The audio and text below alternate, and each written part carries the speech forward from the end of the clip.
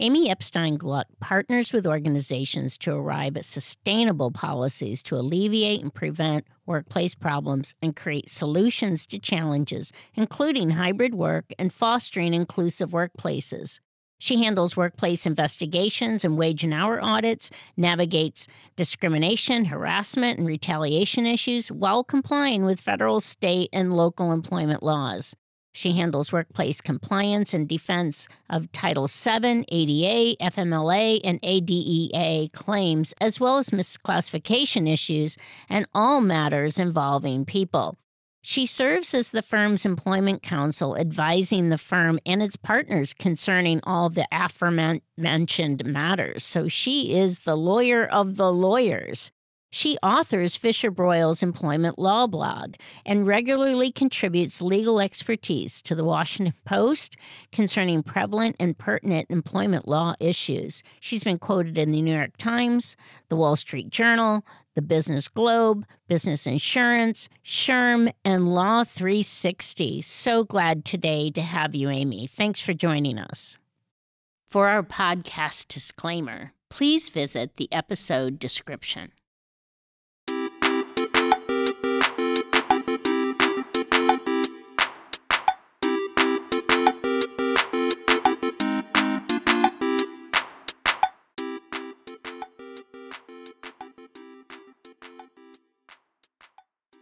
I'm so glad, Amy, you're here to chat with us today about mental health and in the workplace. And you have some special information about it because you've done so much work in this area. Yes. Hi, Kelly. Thank you so much for having me.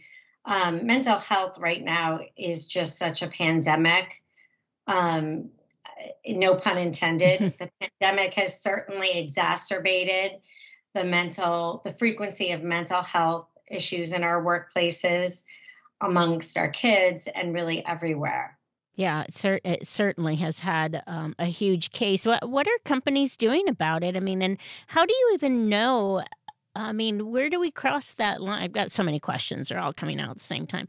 I mean, I'm a supervisor, I'm a manager, I've got an employee, and I think they're struggling. They're working at home, or do I want to bring them in? Maybe I don't want to bring them in. And of course, whenever you have violence that takes place in institutions like our schools, people worry again about gathering of people in the workplace. So, how does a manager handle that, or how does an employee feel comfortable to speak up? What do we do with the culture to be able to make that okay? Any of those you want to pick. Sure. You've hit on topics that are so dear to me in that I write about them so often.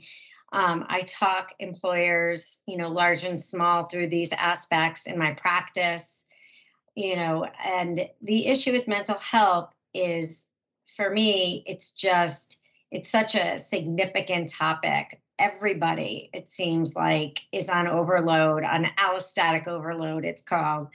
Everybody's overwhelmed. And as employers, I think that it's really important that we destigmatize mental health. Mm-hmm. You do that by, becoming educated about mental health conditions in the workplace. And if you're an employee, understanding what your rights are. Now, generally, you ask, what do companies do? So if companies have more than a certain number of employees, they're subject to the Americans with Disabilities Act. They have to comply with that act, as well as any state laws that deal with human rights issues. Okay. Most states have their own separate human rights laws. And what they need to do is just have a talk. It's a talk. I like to say it like that. Under the ADA, we call it engaging in the interactive process, but it's really just a conversation. And it's sitting down with the employee in exactly the way that you're mentioning, hey, I've noticed, that you've been kind of off lately, or, hey, your performance is not where it usually is. Is anything going on? Do you need help in any area? Right? Mm-hmm. And then if an employee discloses that they're dealing with anxiety, depression, PTSD, bipolar, all of the things, then you have to provide them with a reasonable accommodation, which is just a modification of their essential job functions to enable them to perform the essential functions of the job. There's so many reasonable accommodations that could be provided depending on the disability, the level of impairment, and the job. Mm-hmm. So I had written about this recently because the Department of Labor, like with nursing, just came out with so many resources for employers, talking about how we can talk to people who have identified as having a mental health condition in order to promote well-being.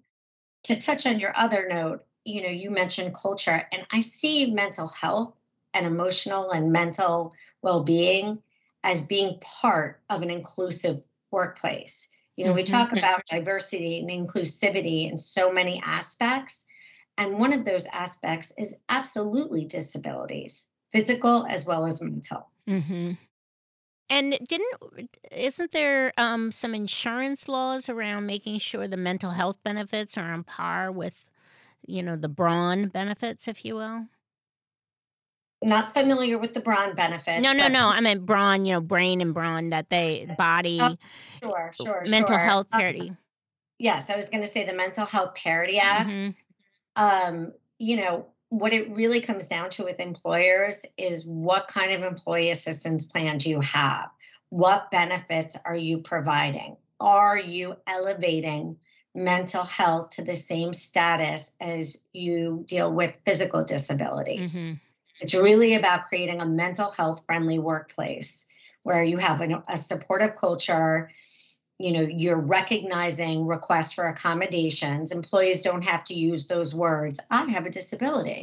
Right. I need an accommodation. No employee wants to have that conversation. Mhm. And it can definitely be tricky. So, education of managers is something I advocate.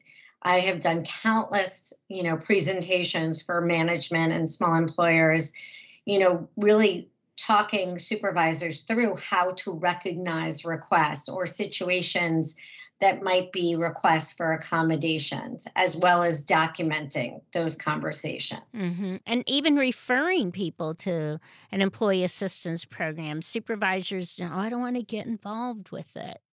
And, I know through EAPs I've worked with, we can get reports that say, how did they find out about you? And you'll know whether it's been your manager suggested it. You won't know who the person is, but at least you'll know how are they learning and where perhaps do we need to bone up, like giving managers training that they can refer and why it's so important to know what that benefit is. Yeah, yeah. No, I think it's very important to periodically, re-educate your workforce. Hey, we have this EAP. You get 5 free counseling sessions from it a year. Mhm. Here's how you log on. If you have questions, contact so and so and the human resources office, that type of thing. Mhm.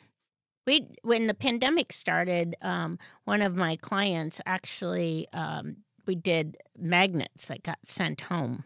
I love it. And it had, because everybody was at home, and of course it could go right on their fridge. Interestingly, like 3 quarters, calendar quarters into it, we had a report come out that showed that the number one caller Mhm. were adolescent boys. Really? Yeah, and they were calling it, and they said, "Well, the magnet's on our fridge." And, Wow. the one said my mom said, "If I wanna talk to anybody else, we could call this number." And they were at home, everybody was going it's easy to forget those painful times 2 years ago, and, trying to study, trying not having enough internet, not sure what we're doing, how are we gonna get groceries? But what that tells me, and I love that you said that because that mom is just really normalizing mental health in her Mhm, family, and mhm. that employer is enabling her to do that. Yep. Yep. Yeah. We don't always know, even when our kids are right under our nose, that they're dealing with a mental health crisis. Yeah, I was talking with somebody earlier today saying it would be so tough to be a child today, especially a teenager. It would be Yes. really, really tough. Well, Yes. thanks so much for talking to us about mental health and in the workplace. And we are knowledge workers today. I mean, yes, we have a lot that still need to use strong people to move things around or manufacturing items around, and but at the same time, being knowledge workers, we've got to keep people even and being able to reach their potential at whatever stage of life they are at. Absolutely, absolutely. And it's so important for employers especially to comply with these acts. You have the ADA, you have state law, and what we didn't even touch on is the Family Medical Leave Act. That's also available for mental health issues for employees and with the serious health condition of their children. Yeah, yeah. I mean, I know I've become a caregiver for my mom, and the impact that has on your mind every day. Yeah. I my children all have 4 legs, so this is, taking care of her in a different way, and understanding that if I were to work for an employer, FMLA availability and understanding my rights under it would be Sure. really important. FMLA's got some great that website's got some wonderful resources as well. That guide for employers and a guide for employees are both Yeah. useful. Yes, it all comes out of the same Department of Labor. Mhm. They've really stepped it up during the pandemic, I've noticed, especially recently. I think I spoke about the Department of Labor's mental health FMLA resources in a prior blog as Mhm. well. Yeah, yeah, I love reading your stuff, and you always give those resources, and we're going to continue to share them here. Thanks again, Amy, for speaking with us about mental health in the workplace. My pleasure, Kelly. Thank you.